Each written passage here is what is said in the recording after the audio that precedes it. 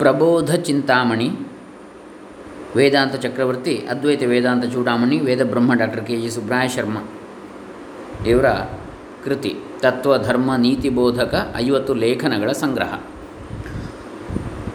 ಇದರಲ್ಲಿ ಈಗಾಗಲೇ 5 ಲೇಖನಗಳನ್ನು ನೋಡಿದ್ದೇವೆ. ಇವತ್ತು 6ನೇ ಲೇಖನದಿಂದ ಮುಂದುವರಿಸೋಣ.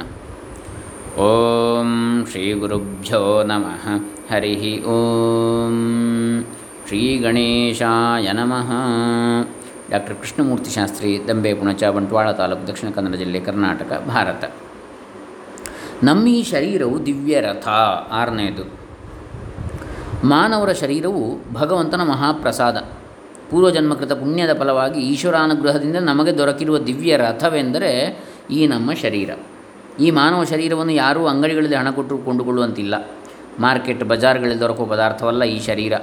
ಕಾರುಗಳು, ಫೋನುಗಳು, ಟಿ ವಿಗಳು, ರೆಫ್ರಿಜರೇಟರ್ಗಳನ್ನು ಫ್ಯಾಕ್ಟ್ರಿಗಳಲ್ಲಿ ತಯಾರು ಮಾಡುವುದನ್ನು ನಾವು ಕಾಣ್ತೇವೆ. ಆದರೆ ಇಂಥ ಮಾನವ ದೇಹವನ್ನು ಯಾವ ಫ್ಯಾಕ್ಟ್ರಿಗಳಲ್ಲಿಯೂ ತಯಾರು ಮಾಡಿಕೊಳ್ಳಲಾಗುವುದಿಲ್ಲ. ಆದ್ದರಿಂದ ಈ ಶರೀರವು ಅತ್ಯಮೂಲ್ಯವು, ಅತ್ಯಂತ ದುರ್ಲಭವು, ಅತಿ ಪವಿತ್ರವು, ಅತ್ಯಂತ ಶ್ರೇಷ್ಠವು, ಅತ್ಯಂತ ಮಂಗಳವೂ ಆಗಿದೆ ಎನ್ನುವುದನ್ನು ನಾವು ಮರೆಯಬಾರದು.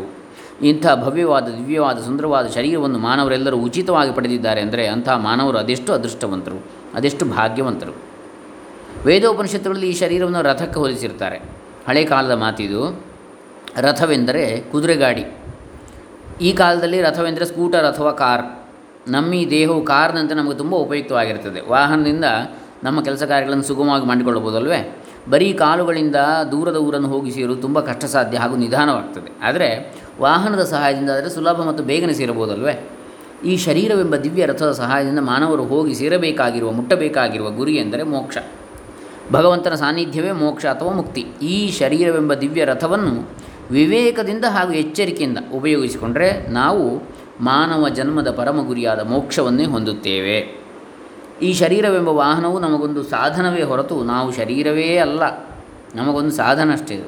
ಯಾವುದೇ ವಾಹನವನ್ನು ಚೆನ್ನಾಗಿ ಸರಿಯಾಗಿ ಬಳಸಿಕೊಳ್ಳುವವನೇ ಬುದ್ಧಿವಂತ. ಆ ವಾಹನವನ್ನೇ ತಾನೆಂದು ತಿಳಿದವನು ದೊಡ್ಡನಲ್ವೇ.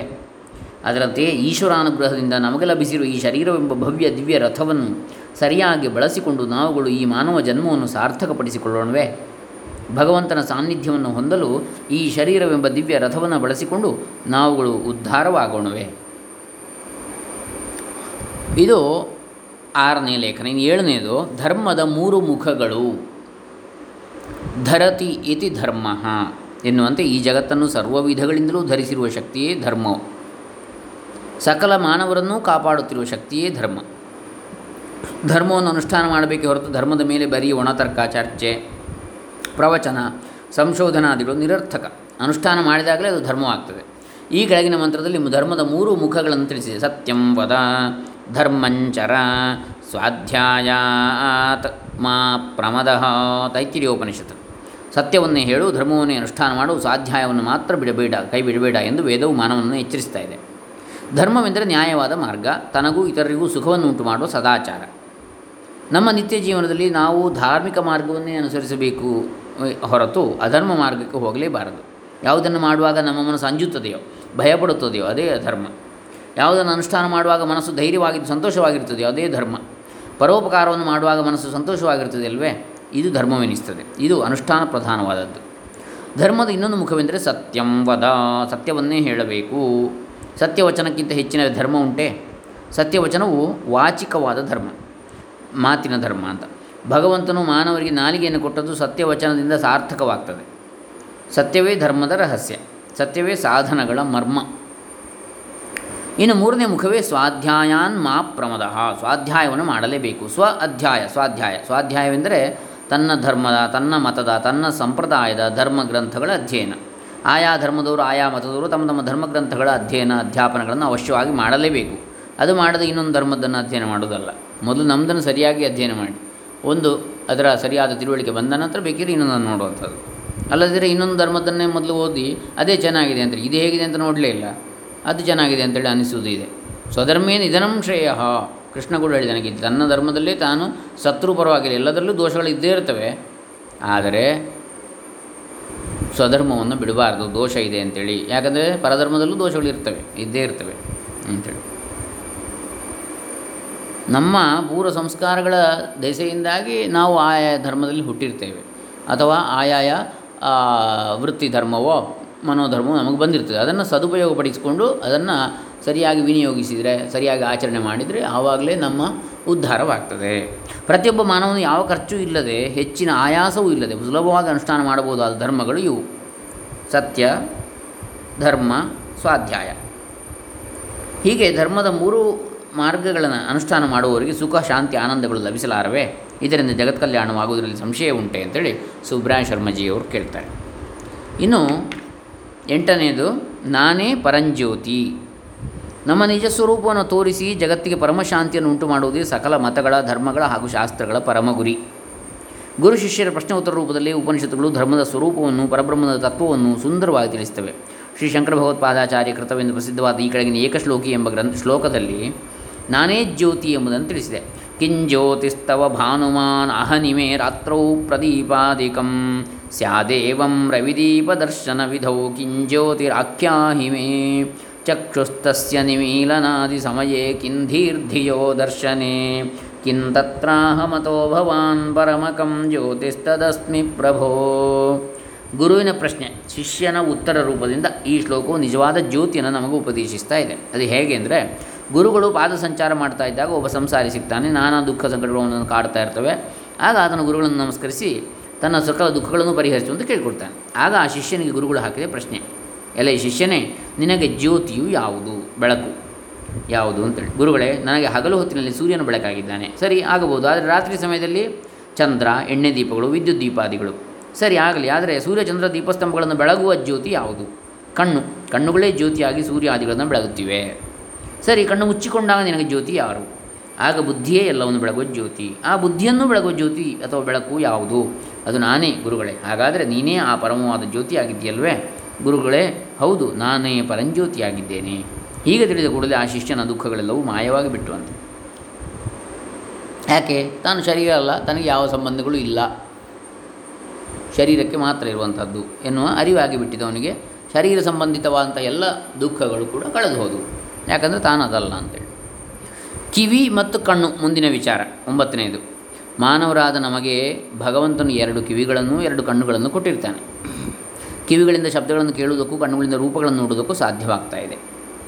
ಕಣ್ಣಿಲ್ಲದವನ ಜೀವನವು ಅರ್ಧ ಭಾಗದಷ್ಟು ದಂಡವೆಂದೇ ನಾವು ತಿಳಿದಿದ್ದೇವೆ. ಒಂದು ವೇಳೆ ಕಿವುಡನಾಗಿದ್ದರೂ ಹೇಗೋ ಜೀವನ ನಡೆಸಬಹುದು. ಆದರೆ ಕುರುಡನಾಗಿ ಬಿಟ್ಟರೆ ಮಾತ್ರ ಅಂಥವನ ಜೀವನ ಕಷ್ಟವೆಂದೇ ಹೇಳಬೇಕು. ಅದಕ್ಕೆ ಹೇಳಿದರೆ ಸರ್ವೇಂದ್ರಿಯಾಣಂ ನಯನಂ ಪ್ರಧಾನಂ ಎಂಬಂಥ ಸುಭಾಷಿತವೂ ಇದೆ.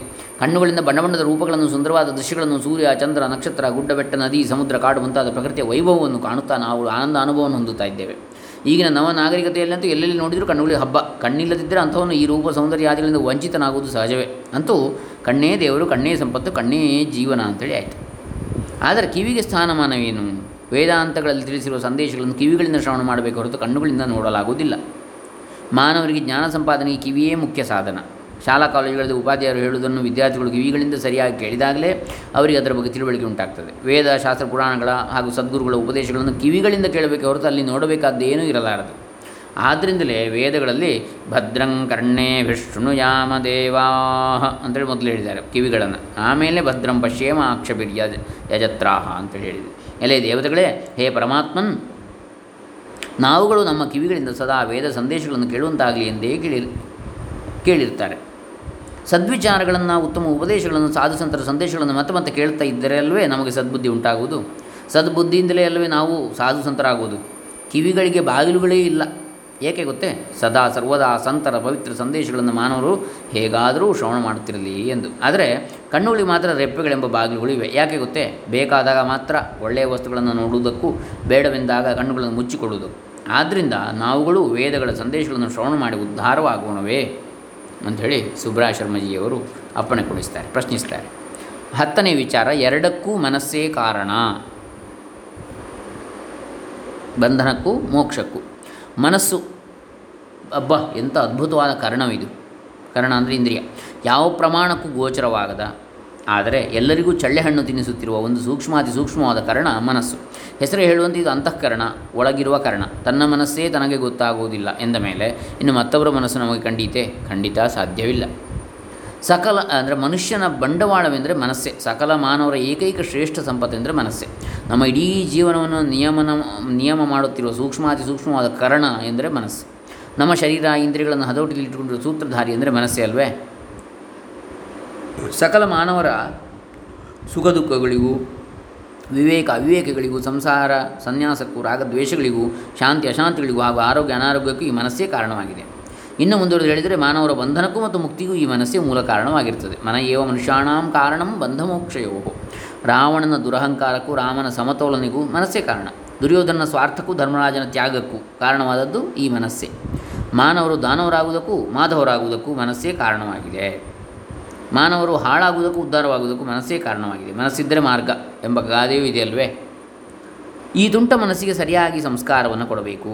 ಆಧ್ಯಾತ್ಮಿಕ ಸಾಧನೆಗಳಿಂದ, ಸಾತ್ವಿಕ ಆಹಾರ ವಿಹಾರಗಳಿಂದ, ಶುದ್ಧ ಆಚಾರ ವಿಚಾರಗಳಿಂದ ಈ ಚಂಚಲ ಮನಸ್ಸನ್ನು ಹದ ಮಾಡಿಕೊಂಡ್ರೆ ಅದೇ ಮಾನವರಿಗೆ ತಾರಕವಾಗ್ತದೆ. ಇದನ್ನು ಸ್ವೇಚ್ಛೆಯಾಗಿ ಬಿಟ್ಟರೆ, ಅದನ್ನು ಅಂಕುಶ ಹಾಕದೆ ಹೋದರೆ ಅದು ತಾನೂ ಕೆಟ್ಟು ಮಾರಕವಾಗಿ ಇತರರನ್ನು ನಾಶ ಮಾಡಿಬಿಡುತ್ತದೆ. The uncultured, uneducated, unspiritualised mind becomes mischievous, industrious, notorious and dangerous mind. Mischievous, industrious, notorious and dangerous, MIND. The same mind when spiritually refined becomes moral, introvert, noble and divine. MIND, moral, introvert, noble and divine. ವೇದೋಪನಿಷತ್ತುಗಳಲ್ಲಿ ತಿಳಿಸಿರುವಂತೆ ಅಧ್ಯಾತ್ಮ ಸಾಧನೆಗಳನ್ನು ಅನುಷ್ಠಾನ ಮಾಡಿಕೊಂಡು ಈ ಪರಿಶುದ್ಧ ಮನಸ್ಸಿನ ಸಹಾಯದಿಂದ ಮಾನವರಾದ ನಾವುಗಳು ದಾನವರಾಗದೆ ಮಾಧವರಾಗೋಣವೇ. ಶುದ್ಧ ಮನಸ್ಸಿನಿಂದ ಎಲ್ಲರಿಗೂ ಕಲ್ಯಾಣವನ್ನು ಉಂಟು ಮಾಡೋಣವೇ. ಇನ್ನು 11ನೇದು, ವಿದ್ಯಾರ್ಥಿಗಳಿಗೆ 3 ಲಕ್ಷಣಗಳಿವು. ಮಾನವನ ಜೀವಿತ ಕಾಲದಲ್ಲಿ ವಿದ್ಯಾರ್ಥಿ ಜೀವನದ ಕಾಲ ಒಂದು ಪರ್ವ ಕಾಲ ಇದ್ದಂತೆ. ಜೀವನದಲ್ಲಿ ಇದನ್ನು ಸುವರ್ಣ ಕಾಲವೆಂದರೂ ತಪ್ಪಾಗಲಾರದು. ಜ್ಞಾನ ಸಂಪಾದನೆಗೆ, ಇಂದ್ರಿಯ ನಿಗ್ರಹಕ್ಕೆ, ಮುಂದಿನ ಆದರ್ಶ ಜೀವನಕ್ಕೆ ಮುಖ್ಯವಾದ ಪರ್ವಕಾಲ ವಿದ್ಯಾರ್ಥಿ ಜೀವನ. ವಿದ್ಯಾರ್ಥಿಗಳು ಆ ಕಾಲದಲ್ಲಿ ತಮ್ಮ ಆದರ್ಶವನ್ನು ಚೆನ್ನಾಗಿ ಕಾಪಾಡಿಕೊಂಡು ಬಂದರೆ ಅವರ ಜೀವನದ ಉದ್ದಕ್ಕೂ ಕೊನೆಯವರೆಗೂ ಸುಖ ಸಂತೋಷದಿಂದ ಬಾಳಬಹುದಲ್ವೇ. ಸರಿ, ಆಗಲಿ. ವಿದ್ಯಾರ್ಥಿಗಳ ಆದರ್ಶ ಹೇಗಿರಬೇಕು, ಹೇಗಿದ್ದರೆ ಅಂಥವರು ಅನ್ವರ್ಥ ವಿದ್ಯಾರ್ಥಿಗಳಾಗಿರ್ತಾರೆ ಎಂಬುದನ್ನು ಈಗ ನೋಡೋಣ. ಹೆಸರೇ ಹೇಳುವಂತೆ ವಿದ್ಯಾ ಅರ್ಥಿ, ವಿದ್ಯೆಯನ್ನೇ ಬಯಸುವವರು, ವಿದ್ಯೆಯನ್ನೇ ಗುರಿಯನ್ನಾಗಿ ಉಳ್ಳವರೇ ವಿದ್ಯಾರ್ಥಿಗಳು. ಜ್ಞಾನಾರ್ಜನೆಯೊಂದೇ ವಿದ್ಯಾರ್ಥಿಗಳ ಸಂಪೂರ್ಣ ಗುರಿಯಾಗಿರಬೇಕೇ ಹೊರತು ಆ ಕಾಲದಲ್ಲಿ ವಿದ್ಯಾರ್ಥಿಗಳು ಯಾವ ರಾಜಕೀಯಕ್ಕೂ ಪ್ರವೇಶಿಸಬಾರದು. ಅದಕ್ಕೊಂದು ಸುಭಾಷಿತ ಇದೆ. ಯಾವುದು? ವಿದ್ಯಾರ್ಥಿ ಚೇತ್ಯಜೇತ್ ಸುಖಾರ್ಥಿ ಚೇತ್ಯಜೇತ್ ವಿದ್ಯಾಂ, ವಿದ್ಯಾರ್ಥಿ ಚೇತ್ಯಜೇತ್ ಸುಖಂ, ಸುಖಾರ್ಥಿನಃ ಕುತೋ ವಿದ್ಯಾ, ಕುತೋ ವಿದ್ಯಾರ್ಥಿನಃ ಸುಖಂ ಅಂಥೇಳಿ. ಅಂದರೆ ಸುಖವನ್ನು ಬಯಸುವವನಾಗಿದ್ದರೆ ವಿದ್ಯೆಯನ್ನು ಬಿಡಬೇಕು. ಅವನು ವಿದ್ಯೆಯ ಬಗ್ಗೆ ಆಸೆ ಇಟ್ಟುಕೊಳ್ಬಾರ್ದು. ವಿದ್ಯೆಯನ್ನು ಬಯಸುವವ ಆಗಿದ್ದರೆ ಸುಖದ ಬಗ್ಗೆ ಆಸೆ ಇಡಬಾರ್ದು. ಯಾಕಂದರೆ ಸುಖಾರ್ಥಿ ಆದವನಿಗೆ, ಸುಖವನ್ನೇ ಸದಾ ಬಯಸ್ತಾ ಇರತಕ್ಕಂಥವನಿಗೆ ವಿದ್ಯೆಯಲ್ಲಿಂದ ದಕ್ಕುತ್ತದೆ. ಕಷ್ಟಪಟ್ಟರೆ ತಾನೇ ವಿದ್ಯೆ. ಹಾಗೆಯೇ ಯಾವಾತನು ವಿದ್ಯೆಯನ್ನೇ ಬಯಸ್ತಾ ಇರ್ತಾನೋ ಅಂಥವನಿಗೆ ಸುಖ ಎಲ್ಲಿ ಸಿಗ್ತದೆ? ಅಂದರೆ ಕಷ್ಟಪಡಲೇಬೇಕು ಅವನು. ಸುಖದಲ್ಲಿ ಇದ್ದರೆ ಅವನಿಗೆ ವಿದ್ಯೆ ಸಿಗುವುದಿಲ್ಲ ಎನ್ನುವಂಥ ಸುಭಾಷಿತದ ತಾತ್ಪರ್ಯ. ಇನ್ನು ಜಗದ್ಗುರುವು ಗೀತಾಚಾರ್ಯನೂ ಆದಂಥ ಶ್ರೀಕೃಷ್ಣ ಪರಮಾತ್ಮ ವಿದ್ಯಾರ್ಥಿಗಳಿಗೆ ಒಂದು ಹಿತೋಕ್ತಿಯ, ಸುವರ್ಣೋಕ್ತಿಯ ಸಂದೇಶವನ್ನು ಹೀಗೆ ಹೇಳಿರ್ತಾನೆ. ಶ್ರದ್ಧಾವಾನ್ ಲಭತೆ ಜ್ಞಾನಂ ತತ್ಪರಃ ಸಂಯತೇಂದ್ರಿಯಃ ಜ್ಞಾನಂ ಲಬ್ಧ್ವಾ ಪರಾಂ ಶಾಂತಿಂ ಅಚಿರೇಣಾಧಿಗಚ್ಚತಿ. ಗೀತೆ 4ನೇ ಅಧ್ಯಾಯದ 39ನೇ ಶ್ಲೋಕ ಇದೆ. ಈ ಶ್ಲೋಕದ ಅರ್ಥ: ಶ್ರದ್ಧಾವಂತನೂ ತತ್ಪರನೂ ಇಂದ್ರಿಯ ನಿಗ್ರಹ ಸಂಪನ್ನನೂ ಆದ ವಿದ್ಯಾರ್ಥಿ ವಿದ್ಯೆಯನ್ನು ಹೊಂದುತ್ತಾನೆ. ಜ್ಞಾನವನ್ನು ಪಡೆದು ಅದರಿಂದ ಪರಮಶಾಂತಿಯನ್ನೇ, ಪರಮ ಆನಂದವನ್ನೇ ಅವನು ಹೊಂದುತ್ತಾನೆ. ಆದರ್ಶ ವಿದ್ಯಾರ್ಥಿಗಳಿಗೆ ಶ್ರೀಕೃಷ್ಣನು 3 ಆದರ್ಶಗಳನ್ನು ಇಲ್ಲಿ ತಿಳಿಸಿರ್ತಾನೆ. ಶ್ರದ್ಧಾವಂತರಾಗಿರಬೇಕು. ಗುರುಗಳ ಮಾತಿನಲ್ಲಿ ವಿದ್ಯಾರ್ಥಿಗಳಿಗೆ ಪೂರ್ಣವಾದ ಶ್ರದ್ಧೆ, ಸಂಪೂರ್ಣವಾದ ಭಕ್ತಿ, ಗೌರವ ಮತ್ತು ವಿಶ್ವಾಸಗಳು ಇರಬೇಕು. ತತ್ಪರರಾಗಿರಬೇಕು. 2ನೇದು ತಾತ್ಪರ್ಯವೆಂದರೆ ಅದರಲ್ಲಿಯೇ ಏಕಾಗ್ರತೆ ಇರಬೇಕು. ಗುರುಗಳು ಪಾಠ ಮಾಡುವಾಗ ವಿದ್ಯಾರ್ಥಿಗಳು ಏಕಾಗ್ರತೆಯಿಂದ ಅದನ್ನು ಕೇಳಬೇಕು. ವಿದ್ಯಾರ್ಥಿಗಳು ನಿರರ್ಥಕವಾದ ರಾಜಕೀಯದಲ್ಲಿ ಪ್ರವೇಶಿಸಬಾರದು. ಇನ್ನು ಸಂಯತೇಂದ್ರಿಯ ಆಗಿರಬೇಕು. ಯೌವನದ ದುಶ್ಚಟಗಳಿಗೆ ಬಲಿಯಾಗಬಾರದು. ಅನಾಚಾರ ದುರಾಚಾರಗಳಿಗೆ ವಿದ್ಯಾರ್ಥಿಗಳು ಬೀಳಲೇಬಾರದು. ಸದಾಚಾರ ಸಂಪನ್ನರಾಗಿ ಗುರುಭಕ್ತರಾಗಿ ಏಕಾಗ್ರತೆಯಿಂದ ತಮ್ಮ ಪಾಠ ಪ್ರವಚನಗಳಲ್ಲಿ ಮುಳುಗಿರುವ ವಿದ್ಯಾರ್ಥಿಗಳಿಗೆ ಜ್ಞಾನವು ದೊರಕುವುದರಲ್ಲಿ ಸಂಶಯ ಉಂಟೆ. ನಮ್ಮ ವಿದ್ಯಾರ್ಥಿಗಳು ಈ ಸದ್ಗುಣಗಳನ್ನು ಬೆಳೆಸಿಕೊಂಡರೆ ಉತ್ತಮ ಪ್ರಜೆಗಳಾಗಿ ರಾಷ್ಟ್ರಕ್ಕೆ ಶಾಂತಿ ಸಂತೋಷಗಳನ್ನು ವರ್ಷಿಸಲು ಕಷ್ಟವಾದೀತೆ. ಅಂದರೆ ಇಂದಿನ ಮಕ್ಕಳೇ ಮುಂದಿನ ಜನಾಂಗ ಅಂಥೇಳಿ, ಮುಂದಿನ ಭವ್ಯ ಜನಾಂಗ ತಯಾರಾಗಬೇಕಿದ್ರೆ ಇಂದಿನ ಮಕ್ಕಳು ಈ ರೀತಿಯಾದಂತಹ ಗುಣಗಳನ್ನು ಬೆಳೆಸಿಕೊಳ್ಬೇಕು ಅಂತೇಳಿ ಹೇಳ್ತಾರೆ. ಇನ್ನು 12ನೇದು ಸದ್ಗುರುಗಳ ಅನುಗ್ರಹ. ಈ ಮಾನವ ಲೋಕದಲ್ಲಿ ಸದ್ಗುರುವಿನ ಸ್ಥಾನವು ಅನ್ಯಾದೃಶವಾದದ್ದು. ಅಂದರೆ ಅದಕ್ಕೆ ಸದೃಶವಾದ್ದು ಇನ್ನೊಂದಿಲ್ಲ ಅಂತ. ಅನ್ಯ ಅದೃಶ, ಇನ್ನೊಂದೇ ಇಲ್ಲ ಅದಕ್ಕೆ ಸರಿಯಾದ್ದು. ಸದ್ಗುರು ತಾಯಿ ತಂದೆ ದೇವರುಗಳನ್ನು ನಮ್ಮ ಭಾರತೀಯ ಸಂಸ್ಕೃತಿಯಲ್ಲಿ ತುಂಬ ಭಕ್ತಿ ಗೌರವಗಳಿಂದ ಪೂಜಿಸುವ ವಾಡಿಕೆ ಇದೆ. ಭಾರತೀಯ ಸಂಸ್ಕೃತಿಯಲ್ಲಿ ತಾಯಿ ತಂದೆ ದೇವರುಗಳಿಗಿಂತಲೂ ಸದ್ಗುರುವಿಗೆ ತುಂಬ ಹೆಚ್ಚಿನ ಸ್ಥಾನವಿದೆ. ಗುರುವೆಂದರೆ ಗು ಅಜ್ಞಾನ ಅಂಧಕಾರವನ್ನು, ರು ಎಂದರೆ ನಾಶ ಮಾಡುವವನು, ಗುಕಾರಸ್ತು ಅಂಧಕಾರ ಸ್ಯಾದ್ ರುಕಾರಸ್ತನ್ನಿರೋಧಕ, ಅಂಧಕಾರ ನಿರೋಧತ್ವಾತ್ ಗುರುರಿತ್ಯಭಿಧೀಯತೆ ಅಂತೇಳಿ. ಅಜ್ಞಾನವೇ ಮಾನವರಿಗೆ ದೊಡ್ಡ ಶತ್ರು, ಅಜ್ಞಾನವೇ ಮಹಾರೋಗ, ಅಜ್ಞಾನವೇ ಮೃತ್ಯು. ಇದರಿಂದಲೇ ಮಾನವರಿಗೆ ದುಃಖ, ಸಕಲ ಅನರ್ಥ ಪರಂಪರೆಗಳಿಗೂ ಅಜ್ಞಾನವೇ ಮೂಲ ಕಾರಣ. ಇಂಥ ಅಜ್ಞಾನವನ್ನು ದೂರ ಮಾಡುವವನೇ ಸದ್ಗುರು. ಜ್ಞಾನಕ್ಕೆ ಸಮಾನವಾದ ಸಂಪತ್ತು ಬೇರೆ ಯಾವುದೂ ಇರಲಾರದು. ಜ್ಞಾನದಿಂದಲೇ ಆನಂದ, ಜ್ಞಾನದಿಂದಲೇ ಮಾನವನ ಜೀವನ ಸಾರ್ಥಕ. ಜ್ಞಾನವಿಲ್ಲದೆ ಹೋದರೆ ಅವನು ಮಾನವನಲ್ಲ, ಅವನೊಬ್ಬ ಎರಡು ಕಾಲಿನ ಪಶುವೇ. ಜ್ಞಾನೇನ ಹೀನಾಹ ಪಶುಭಿ ಸಮಾನಾಹ ಎಂದು ಸುಭಾಷಿತ ಕೂಡ ಸಾರ್ತಾ ಇದೆ. ಇಂದಿನ ಕಾಲದಲ್ಲಿ ಎಲ್ಲರೂ ಗುರುಗಳಾಗ ಬಯಸ್ತಾರೆ ಹೊರತು ಯಾರೂ ಶಿಷ್ಯವೃತ್ತಿಗೆ ಸಿದ್ಧರಾಗಿಲ್ಲ. ತಮಗೆ ವಿಷಯವು ಸರಿಯಾಗಿ ಗೊತ್ತಿಲ್ಲದಿರುವಾಗ ಅದನ್ನು ಇತರರಿಗೆ ಅಂಥವ್ರು ಹೇಗೆ ತಾನೇ ತಿಳಿಸ್ಯಾರು? ತನಗೆ ಎಷ್ಟೇ ತಿಳಿದಿದ್ದರೂ ತಾನು ತನ್ನನ್ನು ಇನ್ನೂ ವಿದ್ಯಾರ್ಥಿಯಂತೆ ಭಾವಿಸುವವನೇ ನಿಜವಾದ ಗುರು. ಶಿಷ್ಯರ ಹೃದಯಕ್ಕೆ ನಾಟುವಂತೆ ವಿಷಯಗಳನ್ನು ಚೆನ್ನಾಗಿ ತಿಳಿಸಬಲ್ಲವನೇ ಸದ್ಗುರು. ಶಿಷ್ಯರ ಹಣವನ್ನು ಕೊಳ್ಳೆ ಹೊಡೆಯುವವರು ಸದ್ಗುರು ಆಗಲಾರರಷ್ಟೇ. ಗುರವೋ ಬಹವಸ್ಸಂತಿ ಶಿಷ್ಯ ವಿತ್ತಾಪಹಾರಕಾಹ, ಗುರವೋ ವಿರಲಾಸಂತಿ ಶಿಷ್ಯ ಹೃತ್ ತಾಪಹಾರಕಾಹ. ಶಿಷ್ಯರ ವಿತ್ತವನ್ನು ಅಪಹರಿಸುವ ಸುಲಭ ಗುರುಗಳಿಗಿಂತಲೂ ಶಿಷ್ಯರ ಹೃತ್ ತಾಪವನ್ನು, ಮನಸ್ಸಿನ ಉದ್ವೇಗವನ್ನು ದೂರ ಮಾಡುವವರೇ ಸದ್ಗುರುಗಳು ಅಥವಾ ಚಿತ್ತಾಪಹಾರಕಾಹ. ಚಿತ್ತಾಪಹಾರ ಹೇಳುವುದಕ್ಕಿಂತಲೂ ಹೃತ್ ತಾಪಕವೇ ಒಳ್ಳೆಯದು. ಯಾಕಂದರೆ ಈಗಿನ ಕಾಲದಲ್ಲಿ ಶಿಷ್ಯರ ಚಿತ್ತವನ್ನು, ಮನಸ್ಸನ್ನು ಅಪಹರಣ ಮಾಡುವವರು ಅಂದರೆ ಮನಸೂರೆಗೊಳ್ಳುವವರು ಅಂತೇಳಿದರೆ ಅದು ಇನ್ನೊಂದು ಅರ್ಥವನ್ನು ಕೊಡುತ್ತದೆ. ಆ ರೀತಿಯಾದದ್ದು ಅಲ್ಲ ಇದು. ಇಂತಹ ಸದ್ಗುರುಗಳ ಸೇವೆಯನ್ನು ಶಿಷ್ಯರು ನಿರ್ವಂಚನೆಯಿಂದ ಮಾಡಬೇಕು. ಗೀತಾಚಾರ್ಯನಿಗಿಂತ ಉತ್ತಮನಾದ ಜಗದ್ಗುರು ಮತ್ತೊಬ್ಬನಿಗೆ ಇರಲಾರನಲ್ವೇ? ಇವನ ಉಪದೇಶವನ್ನು ಇದೀಗ ನಾವು ಕೇಳೋಣ. ತದ್ವಿಧಿ ಪ್ರಣಿಪಾತೇನ ಪರಿಪ್ರಶ್ನೇನ ಸೇವಯಾ ಉಪದೇಕ್ಷ್ಯಂತಿ ತೇ ಜ್ಞಾನಂ ಜ್ಞಾನಿನಸ್ತತ್ವದರ್ಶಿನಃ. ಭಗವದ್ಗೀತೆ 4ನೇ ಅಧ್ಯಾಯದ 34ನೇ ಶ್ಲೋಕ ಇದು. ಗುರು ನಮಸ್ಕಾರ, ಪರಿಪ್ರಶ್ನ, ಸೇವೆ ಇವುಗಳನ್ನು ಮಾಡ್ತಾ ಇದ್ದರೆ ಅಂತಹ ಸದ್ಗುರುಗಳು ಪ್ರೇಮದಿಂದ ಆತ್ಮಜ್ಞಾನವನ್ನು ಉಪದೇಶಿಸ್ತಾರೆ. ಆತ್ಮಜ್ಞಾನದ ಫಲವೇ ಪರಮಶಾಂತಿ. ಇದೇ ಸದ್ಗುರುಗಳ ಅನುಗ್ರಹ. ಇನ್ನು ಕೊನೆಯದಾಗಿ 13ನೆಯ ವಿಚಾರ, ಶುದ್ಧವಾದ ಆಹಾರದ ಮಹಿಮೆ. ಅದನ್ನು ಈಗ ನೋಡೋಣ. ನಾವು ತಿನ್ನುವ ಆಹಾರದಿಂದ ನಮ್ಮ ದೇಹದ ಮೇಲೆ, ಇಂದ್ರಿಯ, ಮನೋ, ಬುದ್ಧಿ, ಪ್ರಾಣಗಳ ಮೇಲೆ ಅದ್ಭುತವಾದ ಪರಿಣಾಮ ಉಂಟಾಗ್ತದೆ. ನಮ್ಮ ಪ್ರಾಚೀನ ಮಹರ್ಷಿಗಳು ಗೆಡ್ಡೆ ಗೆಣಸು, ಸೊಪ್ಪು, ಸದೆ, ಕಾಳು ಕಡ್ಡಿಗಳನ್ನು ತಿಂದುಕೊಂಡು ಎಷ್ಟು ಆರೋಗ್ಯವಂತರಾಗಿ, ಮೇಧಾವಿಗಳಾಗಿ, ಸಾತ್ವಿಕರಾಗಿ, ತ್ಯಾಗಿಗಳಾಗಿ, ಸುಖಿಗಳಾಗಿ, ಬುದ್ಧಿವಂತರಾಗಿ, ದೀರ್ಘಾಯುಷಿಗಳಾಗಿ ಬದುಕ್ತಾಯಿದ್ರು. ತಿನ್ನುವ ಆಹಾರದ ಮಹಿಮೆ ಎಷ್ಟು ಅಬ್ಬಾ! ಈಗ ನಮ್ಮ ನವನಾಗರಿಕತೆಯ ನೆಪದಿಂದ ನಮ್ಮ ಜೀವನ ಹೇಗಾಗಿದೆ. 40ರಲ್ಲಿ ರಕ್ತದೊತ್ತಡ, ಮಧುಮೇಹ ರೋಗಗಳು ಕಾಮನ್ ಆಗಿರ್ತವೆ ಅಲ್ವೇ? 50-60 ಹೊತ್ತಿಗೆ ಮಾನವರಿಗೆ ಈಗ 4-6 ರೋಗಗಳು ಅಂಟಿಕೊಂಡಿರ್ತವೆ. ಭ್ರೂಣವು ಇನ್ನೂ ಮಾತೃಗರ್ಭದಲ್ಲಿರುವಾಗಲೇ ಅದರ ಪೋಷಣೆಗಾಗಿ, ರಕ್ಷಣೆಗಾಗಿ ಇಂಜೆಕ್ಷನ್, ಟಾನಿಕ್, ಗುಳಿಗೆಗಳು ಬೇಕೇ ಬೇಕು. ಈಗಿನ ಕಾಲದ ಮಾನವರಿಗೆ ಯಾವಾಗಲೂ ಟೆನ್ಷನ್, ಯೋಚನೆ, 28 ತಲೆನೋವುಗಳು ಇರುವುದು ಸರ್ವೇ ಸಾಧಾರಣವಾಗಿರುತ್ತದೆ ಅಲ್ವೇ? ಇದಕ್ಕೆಲ್ಲ ಕಾರಣ ಏನು ಎಂದರೆ ನಮ್ಮ ಆಹಾರ. ರಾಸಾಯನಿಕ ಗೊಬ್ಬರಗಳಿಂದಲೇ ಬೆಳೆಯುತ್ತಿರುವ ಅಕ್ಕಿ, ಗೋಧಿ, ರಾಗಿ, ಜೋಳ, ತರಕಾರಿಗಳು, ಹಣ್ಣುಗಳು ಎಲ್ಲವೂ ನೀರಸವಾಗಿರುತ್ತವೆ. ಸತ್ವವಾಗಲಿ ರಸವಾಗಲಿ ಇರುವುದಿಲ್ಲ. ಆಹಾರವು ಶುದ್ಧವಾಗಿದ್ದರೆ ಮನಸ್ಸು ಶುದ್ಧವಾಗಿರ್ತದೆ. ಆದರೆ ಆಹಾರವು ಅಶುದ್ಧವಾಗಿದ್ದರೆ ಅದರಿಂದ ಮನಸ್ಸು ಅಶುದ್ಧವಾಗಿ ಬಿಡುತ್ತದೆ. ಚಾಂದೋಗ್ಯ ಉಪನಿಷತ್ತಿನ ಈ ಮಂತ್ರವನ್ನು ನೋಡೋಣ. ಆಹಾರ ಶುದ್ಧವು ಸತ್ವಶುದ್ಧಿ, ಸತ್ವಶುದ್ಧವು ಧ್ರುವಾ ಸ್ಮೃತಿ, ಸ್ಮೃತಿಲಂಭೆ ಸರ್ವಗ್ರಂಥೀನಾಂ ವಿಪ್ರಮೋಕ್ಷ. ಏನಿದರ ತಾತ್ಪರ್ಯ?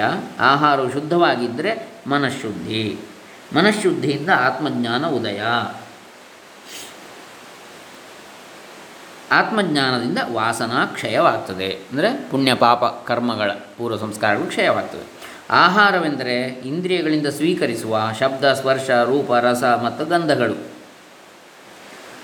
ಹಿತಭುಕ್, ಋತು ಭುಕ್ ಮತ್ತು ಮಿತಭುಕ್ ಆದವನಿಗೆ ಯಾವ ರೋಗಗಳು ತಟ್ಟಲಾರವು. ಹಿತಭುಕ್ ಅಂದರೆ ಉತ್ತಮವಾದ ಆಹಾರವನ್ನು ಸೇವಿಸಬೇಕು. ಋತುಭುಕ್ ಅಂದರೆ ಸಕಾಲಕ್ಕೆ ಸರಿಯಾಗಿ ಆಹಾರವನ್ನು ಋತುವಿಗೆ ಕಾಲಕ್ಕೆ ಸರಿಯಾಗಿ ಸೇವಿಸಬೇಕು. ಮಿತಭುಕ್ ಎಂದರೆ ಕಮ್ಮಿ ಪ್ರಮಾಣದಲ್ಲಿ ಆಹಾರವನ್ನು ಸೇವಿಸಬೇಕು, ಮಿತವಾಗಿ. ಹಿತಮಿತ ಋತವಾದ ಆಹಾರವನ್ನು ಸೇವಿಸುವುದರಿಂದ ನಮ್ಮ ಆರೋಗ್ಯವು, ಸಂಸ್ಕಾರಗಳು, ಬುದ್ಧಿ ಸಾಮರ್ಥ್ಯವು ಉತ್ತಮವಾಗುವುದರಲ್ಲಿ ಸಂಶಯ ಉಂಟೆ. ಇಂತಹ ಶುದ್ಧ ಆಹಾರ ಸೇವನೆಯಿಂದ ನಾವುಗಳು ನಿತ್ಯ ಸುಖಿಗಳಾಗಿ ಬಾಳೋಣವೇ ಅಂತ ಹೇಳಿ ಸಂದೇಶವನ್ನು ಕೊಡ್ತಾರೆ ವಿದ್ವಾನ್ ಮಹಾಮಹೋಪಾಧ್ಯಾಯ ವೇದಾಂತ ಬ್ರಹ್ಮ ಡಾಕ್ಟರ್ ಕೆ ಸುಬ್ರಾಯ ಶರ್ಮಾ ಇವರು. ಇನ್ನು ಮುಂದಿನ ವಿಚಾರಗಳನ್ನು ಮುಂದಿನ ದಿವಸಗಳಲ್ಲಿ ನೋಡೋಣ. ಇವತ್ತಿಗೆ ನಾವು 6ರಿಂದ 13ರವರೆಗಿನ ವಿಚಾರಗಳ ಲೇಖನಗಳನ್ನು ನೋಡಿದೆವು. ಇನ್ನು 14ರಿಂದ ನಾಳೆ ದಿವಸ ನೋಡೋಣ. ಹರೇ ರಾಮ. ಸರ್ವೇ ಜನ ಸುಖಿನೋ ಭವಂತು. ಓಂ ತತ್ಸತ್. ಸುಬ್ರಾಯ ಶರ್ಮ ಚರಣಾರವಿಂದಾರ್ಪಿತಮಸ್ತು.